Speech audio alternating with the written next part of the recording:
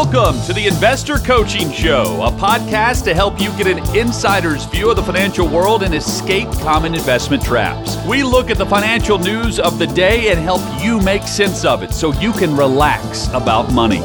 And here's your host, Paul Winkler. And welcome to the Investor Coaching Show, talking about the world of money and investing and educating along the way. Now, the education part, the coaching part, sometimes people are, do I have to know this stuff? Yeah, you better, because if you don't know this stuff, you're investing your money with companies that you don't know what they know and what they don't know, and advisors what they know and what they don't know.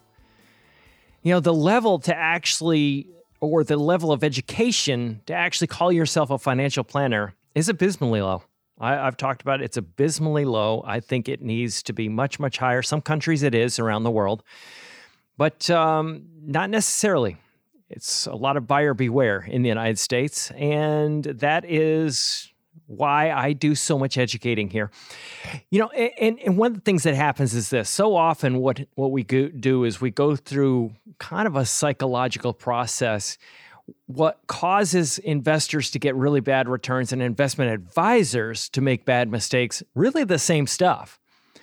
Because people have these fears of the future and what's going to happen next, where are things going to go, and then trying to predict the future. And the investment industry uses their predictions, and they'll go on TV programs, they'll go in magazines, they'll get in interviews, and what they're hoping for is they may hit something right. And if they hit it right, then what they will do is they will go out there and trumpet how good their returns were, and the media will search them out. Whoever had good performance over the past year, past 2 years, or predicted the last big upturn in the market or big downturn in the market, let's go interview that person because we want to see what they think is going to happen next.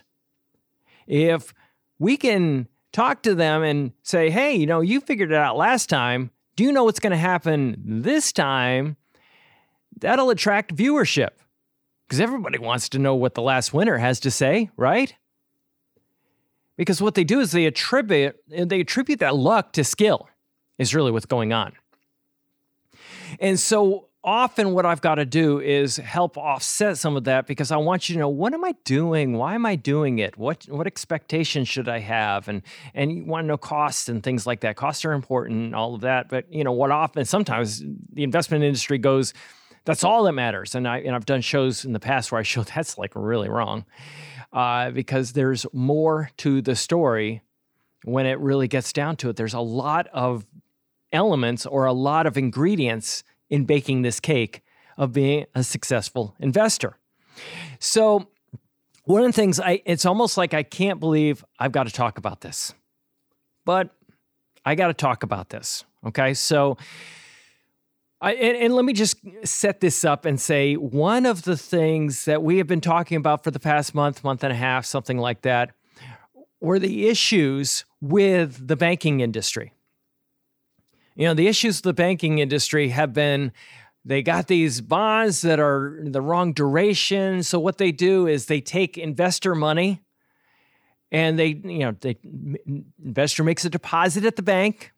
The bank takes that money and they reinvest it in something. And they were investing it in bonds that were too long in duration. So you'd have like a 7 duration. If the interest rates go up 1%, those bonds go down 7%. Well, there's a problem because people come and say, hey, I want my money back. And they come in to get their money back and they go, your account's not really, it was invested in these bonds and these bonds aren't worth as much as what you deposited and you got trouble. And that's where you had all kinds of issues where people are going, I don't know if I trust my bank. So we had a lot of conversations about FDIC limits and all of those types of things. And you would think that after coming out of that type of conversation, people would go, maybe cash isn't quite as safe as I think it is or as I give it credit for. Maybe I rethink not being diversified. And especially when you have talk about the dollar depreciating in value and other currencies around the world and those types of things, if the dollar drops down in purchasing power worldwide, then what will happen is it'll take more dollars to buy things, which is lots of inflation. And not saying that's going to happen, but that is what you hear a lot of talk about. So, and never in a million years would I thought, I better talk about this again, but I do. Because if I'm hearing it out there, there are people thinking this everywhere. And that is the idea of going, hey, you know what? Money markets accounts, savings accounts, they're starting to pay a decent rate of interest right now. And maybe what I need to do is just go start pulling money out of stocks and putting it into more money market accounts or something like that. Now, let me talk about this concept from a couple different angles. Number one, market timing by definition is any change in your portfolio based on a prediction or a forecast about the future. That is by definition what market timing is. So when I go, I think, maybe I'll pull money out of stocks and put a little bit more money in bonds. I'm going to go and I'm just going to yank some money out of here and put it over here because now I've got a savings account that may pay 4 or 5% or whatever. That's what I'm going to do. Well, that is market timing because I'm assuming that 5% there is going to exceed the return of whatever I'm pulling the money out of. So that's the idea of market timing. Now, if you look at pension plans, I've talked about this before, but there's a Brinson, Hood, and Biebauer study. Academics did studies of pension plans, and they looked at almost 100 pension plans. And what they were looking at is stock selection, how they chose stocks, when they moved money between different areas of the market called tactical asset allocation, which is a form of market timing. And they looked at asset allocation. They looked at other factors, expenses, and those types of things. And they found that the thing that drove the returns, what explained the returns, bar none, more than anything, was the allocation of assets between large companies, small companies, value companies, growth companies, international, U.S., fixed income investments, bonds, like like short-term money market type of instruments, those types of things. That was what was important. So they say, wow, let's see, how about stock picking and the market timing? How about that element? How did that affect things? It had a negative effect. In this one study, I remember the first one, it was like in 1986, and they did in 1991, they did the study again. 100% of the pension plans hurt returns when they engaged in that. 100%. And you go, well, maybe if the pension plans can't do this, maybe I can't do it either. Or maybe my investment advisor can't do it. Because we're talking about the most sophisticated investors out there couldn't do it. What are the odds that you're going to do it? I mean, it's just the odds are abysmally bad. So when somebody says, hey, maybe I should, let's just go and do this cash thing. Well, you think about this and go, well, what are your odds of being successful with this going and moving? So what I did is I said to one of my guys in the office, up in our Goodlettsville office, I said, Brian, what I want you to do is I would like to let's look at all the rolling 10-year periods throughout history. So a rolling 10-year period would be like 1928 to 1937. That's 10 years. 28, 29, 30, 31, 32, 33, 34, 35, 36, 37. That's 10 years, okay? And I want to see what happened between those two dates. Then I want to look at 1929 through 1938, 1930 through 1939, and I want you to look at 1931 through 1940 and 32 through 41. Every 10-year period. And I said, let's divide the money up between the S&P 500 large U.S. stocks, small companies as measured by the CRSP data, Center for Research and Securities Prices, the Fama French small value, Fama French large value, and just do something simple. And we're not going to even make this academic. We're just going to divide evenly between all four asset classes, is what they're called. And then we're going to compare it against Treasury bills. Now, Treasury bills are when the government borrows money for a short period of time.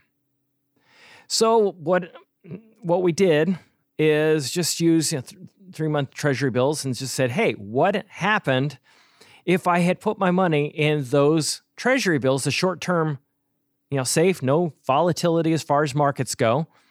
If interest rates are high, I get, you look at the 1980s and the interest rates on those, because a lot of people have been comparing recently with the 1980s, and you saw like, good grief, it was like 9% returns, higher than now. significantly higher than now. So you can imagine the temptation now at like 5%, let's say, if you can pull that off. You can't find it many places, but there are some places, if you have enough money, that they may pay you 5% of your money.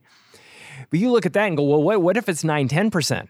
That's a real temptation, right? So recognize that what's going on right now isn't something that's just brand new. It's never happened before, okay? Now, if we look at what happened in all these rolling 10-year periods, and you look at something called equity premium, as an academic would call it, they would say, what is the return above Treasury bills during the 10-year period? And the first two periods that we use, and this is why Ibbotson went back to the 1920s when he did the data, and he and Rex Sinquefield did the data on stock markets. His Stocks, Bonds, and Bills was the name of their book.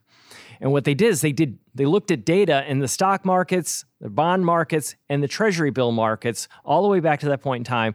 But they wanted to include some really hairy, bad periods in history. So they looked at the Depression, they looked at World War II, they looked at the Korean War, and Vietnam War, and well, I guess you can include the Cuban Missile Crisis, that period of time, the oil crisis years, and of course you're going to have more recent events like the banking crises and tech bubble and all of that stuff.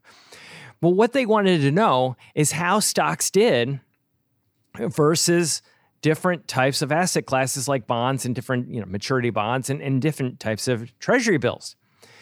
Well, the first two periods, of course, because this is at the very, very beginning of the Great Depression, the first two 10-year periods, the return of stocks was below Treasury bills for the first two 10-year periods, 1928 to 1937, 29 to 38.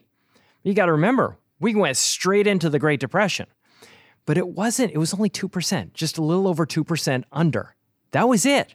It wasn't a huge difference if you look at that period of time. And if you took the first period and went one more year out, 11 years, you actually got back to positive territory where the equity premium or stocks did better than bonds. So, number one, you look at that and go, whoa, okay.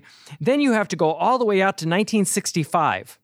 1965 through 1974 to find another 10-year period, and that was the period of time which would have included some of those high interest rates, the Carter years, right? And you look at that and go, wow, okay. But again, it was only a little over 1% difference in returns. Not a big deal. That fixed income outperformed equities over that period of time. And then you look at 1969 to 1978. Again, got the Carter years in there, right? Because we had higher interest rates. But again, not much over. The stocks underperformed treasuries in that 10-year period by 0.32%.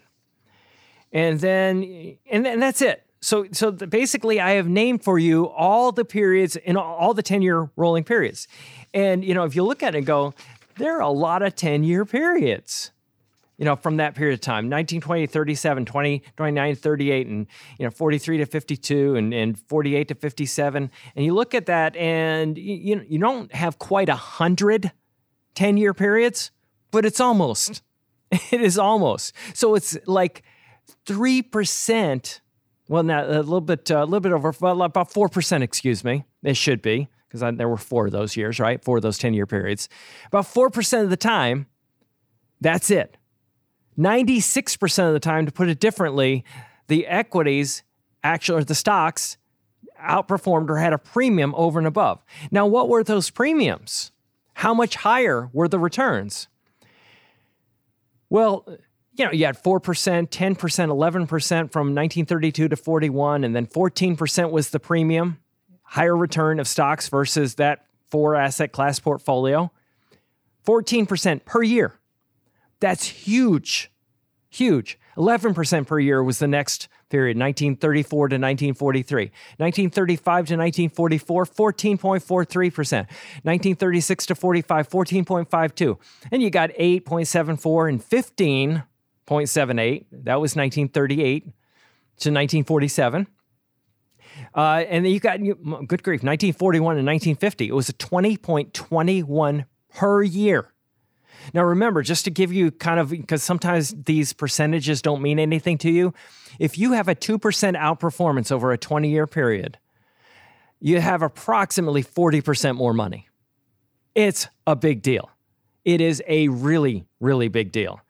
And a lot of these things are, well, you heard, 15, 20%, 11%, 10%. The ones that are small, they're ones that are small are 3.59. There's one, 1968-77, which is close to the one where it underperformed, and it was above by 1.36. But, if you look at that last period of time, and if you looked at what small company stocks did during that period of time, small international and large international companies, it wasn't even close. So if you were able to diversify more is the point I'm making, then, that premium where the premium wasn't there, or the stocks didn't have a higher return than the treasury bills, well, you're back to, because the decade of the 70s, international did so much better than U.S., you're back to, in that particular case, where adding stocks in there, you still outperformed treasuries or fixed income. But what's going on here? What's going on here is this panic that we go into as investors. It's a primal panic that we go into where we just see a bad year in the stock market, and then on top of that, all this, anytime you have a bad year or anything goes wrong in the economy, out of the woodwork, the media is going to come and they're going to pile on you with the most negative, most scary predictions about what's going to happen in the future. And then all the voices of doom and gloom will come out, and they will sound, they will sound prescient. They will sound like wow, these people really got it going on. They sound like they're really and why is it that we think that they really have it going on? Because what they're saying coincides with what we've just seen in stock markets last year. Last year was a rough year. You had large U.S. stocks. Now, large U.S. stocks, which is what most American investors are overweighted in, like in indexing and those types of things even, overweight the larger companies, as I've talked about. So they got hit even harder last year than really if you were diversified, you should have been hit. So there were some asset classes that were only down, a few percent last year. But here's the point. When somebody starts talking and it coincides with what you're seeing, all of a sudden now they have credibility and you listen even closer. And, especially when we're like driven to win, maybe we've been taught since we were kids to win. And all of a sudden, I have an investment portfolio that doesn't do as well as fixed income investments. Now, then I go, I've got to do something. I can't just sit here. I got to do something. And we think that we're actually in control. Then we do something. And if you look back at some of the worst market downturns historically, 73, 74, look at 2000 2000 through 2002, for example. When you look at 1997, go back a little bit further. You look at the 1930s. I'm jumping all over the place as far as dates. But if you look at like 2008, another example, when you look at these negative bad returns, we can look at 2020 with COVID. And you go, well, what happened right after that? Just when I would have been tempted to jump out and get out of the stock market and move off to the sidelines, well, that's when you saw your really huge returns. Like if you look at, let's say that we take that one, 1973-74 that I just said. And let's say that I invested, it was 1975 to 1984.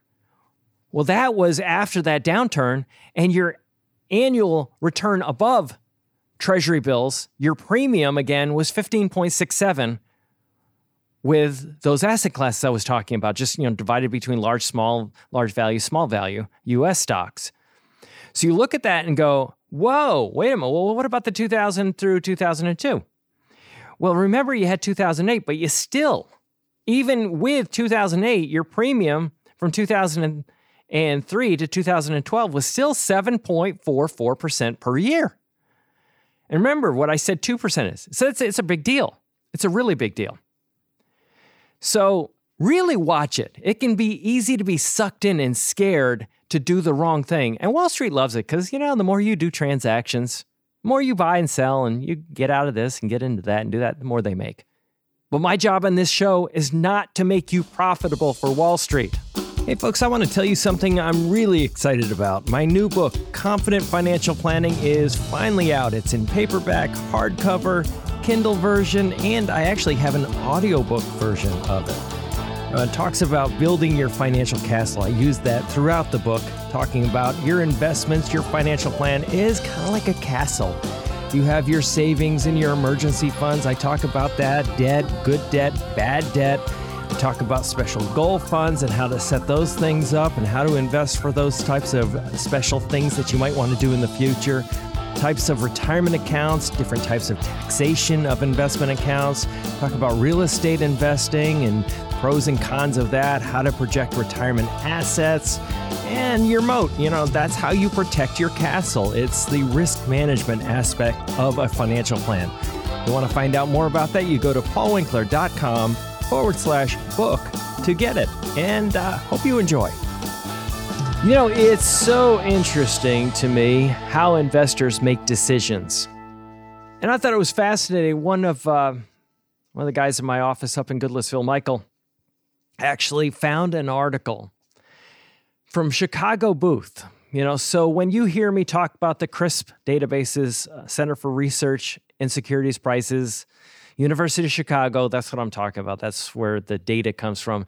We have that data in our office, and I'm constantly going through it because I think it's fascinating looking at market history and how markets respond in different time periods, not to predict the market, because you can't do that, but to use it to help people not shoot themselves in the foot is really my goal. But this was fascinating. They were looking at defined contribution savings plans. Now, it was, back, a couple generations ago, more than anything, that what people would do when they were dealing with their retirement is just stick their head in the sand because they could. Because they worked for companies, and those companies had pension plans, and they didn't have to think about it a whole lot. All they had to do was just go to work, and then they knew that when they retired after so many years, they would have a pension, and that pension would pay them for the rest of their life. And hopefully they had a COLA on it, cost of living allowance on it, so that they didn't have to think about that. Well, now we have defined contribution plans. Those are defined benefit plans, is what a pension plan is called. Now we have defined contribution plans, which is you don't define what the benefit is going to be or how much income you're going to get later on in the future, but you define what your contribution is going to be. I'm going to put 4% of my pay away. I'm going to put 3% of my pay away. I'm going to put 5% of my pay away. Hey, you're coming to work for us. Say, come on, we have a match on our 401k. 100% up to the first 3 and 50% of the next 2 is a common formula, or 100% of the next or the first 4. And sometimes they're even more generous than that. Just depends on the plan.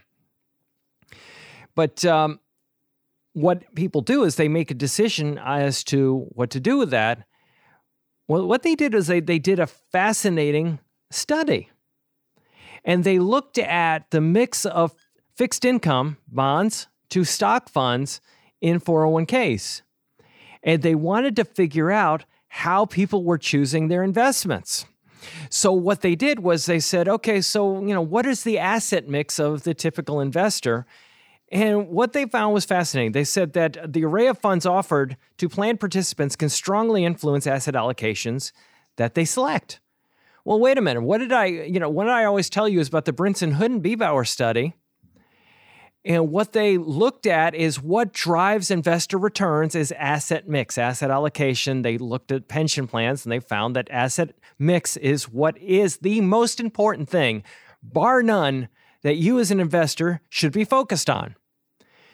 And so now they said that investors hold naive notions about diversification and pronounced lack of sophistication about portfolio asset selection. Shoot, that was me when I was a financial advisor working for a big investment firm. I was pretty naive about it. Didn't think I was because I'd passed the test for Series 6 and Series 7, but didn't recognize there was a whole lot that they didn't teach us. But anyway, I digress. So if you look at what's going on, you have lay people that know nothing about investing managing their own pension plans, if you think about it in a way, because they're choosing their own investments. And they said in this study, it says, to a great extent, participants choose their asset allocations based on overall makeup of the funds in the plan. It's particularly common in the proportion of assets invested in stocks depend on the proportion of stock funds the plan offers, which is hilarious. In English, what they're saying, and this is kind of, when Michael was telling me about it, he said, in the example he used, I'll just use his example. He said, so if you got 3 stock funds in your 401k plan and 1 bond fund, for example, 3/4 of the fund choices are stocks and 1/4 are bonds. So what they have is 3/4 of the portfolio on average with investors is stock to 25% in bonds. So 75% stocks, 25% bonds. And you go, well, wait a minute. Is that the right asset mix for you? Well, for some people it might be. But the reality of it is your asset mix that makes the most sense really strongly depends on your time horizon, not on the mix of stocks and bonds that your 401k happens to have.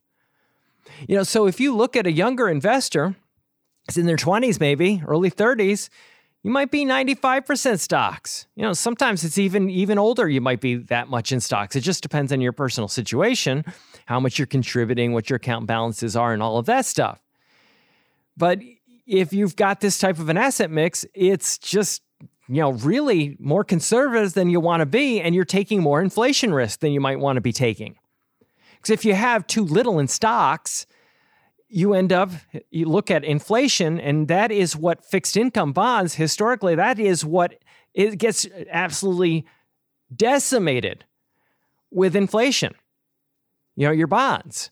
Well, if you're an older investor, you might not want to have 75% in stocks. It might not be the right asset mix. It may be more 50% or 60% or something like that. It's not unusual to see those percentages. But people are basically, what they're doing is they are investing based on the choices in the 401k plan, which shows you what they're probably doing is they're going through and going, ooh, eeny, meeny, miny, moe, I'll put a little in this fund, a little bit in this fund, a little bit in this fund, a little bit in this fund. I see people use target date funds that way. They got a little in the target date 2020 fund. They got a little bit in the target date 2030 fund. They got a little bit in the target date 2050 fund or whatever. And they don't recognize that they're owning the same exact stocks over and over. Even the doggone target date funds do that. Inside the target date fund, they own the same stocks between the mutual funds, but that's another story. It's another silliness that I see all the time. But, what happens, they just spread it out and they think they're diversifying. Well, they are, but not in a way that's really conducive to getting a good retirement result, likely. So that's the problem, when people they don't really know what they're looking at and they just do something and they think, well, I'll just spread it out. My employer must have chosen these funds for a reason, and I heard you ought to diversify, and they have no clue what they're doing. And then they get down the road and they go, well, I have way less money than I should have had. And you can't do anything about it because the employers, what they do in their 401ks, they typically will plead 404C, which is we gave you lots of choices and you had all the choices and you could have gone and hired, somebody to help you understand what the choices were, but we gave you lots of choices. That's where our job ends. And then the investor ends up going, well, is it rice and beans today? Where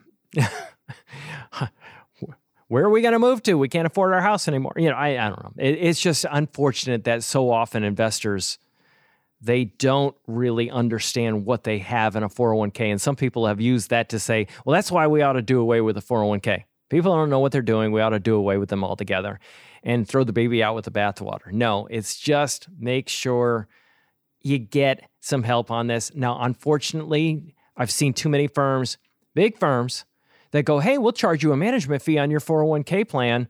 And then I look at what they're doing and I'm going, they didn't know any more than the investor knew when I look at the allocations that they come up with.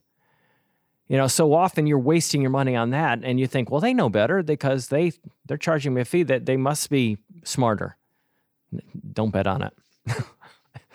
I mean, I often talk about those studies about investment advisors screwing up their own portfolios, and this is why I, from my standpoint, I always demand a much higher level of education than the industry demands by far for any of the people that work in our offices. So, anyway, Paul Winkler, you are, and that's why if you want to find out more about that, by the way, shameless plug.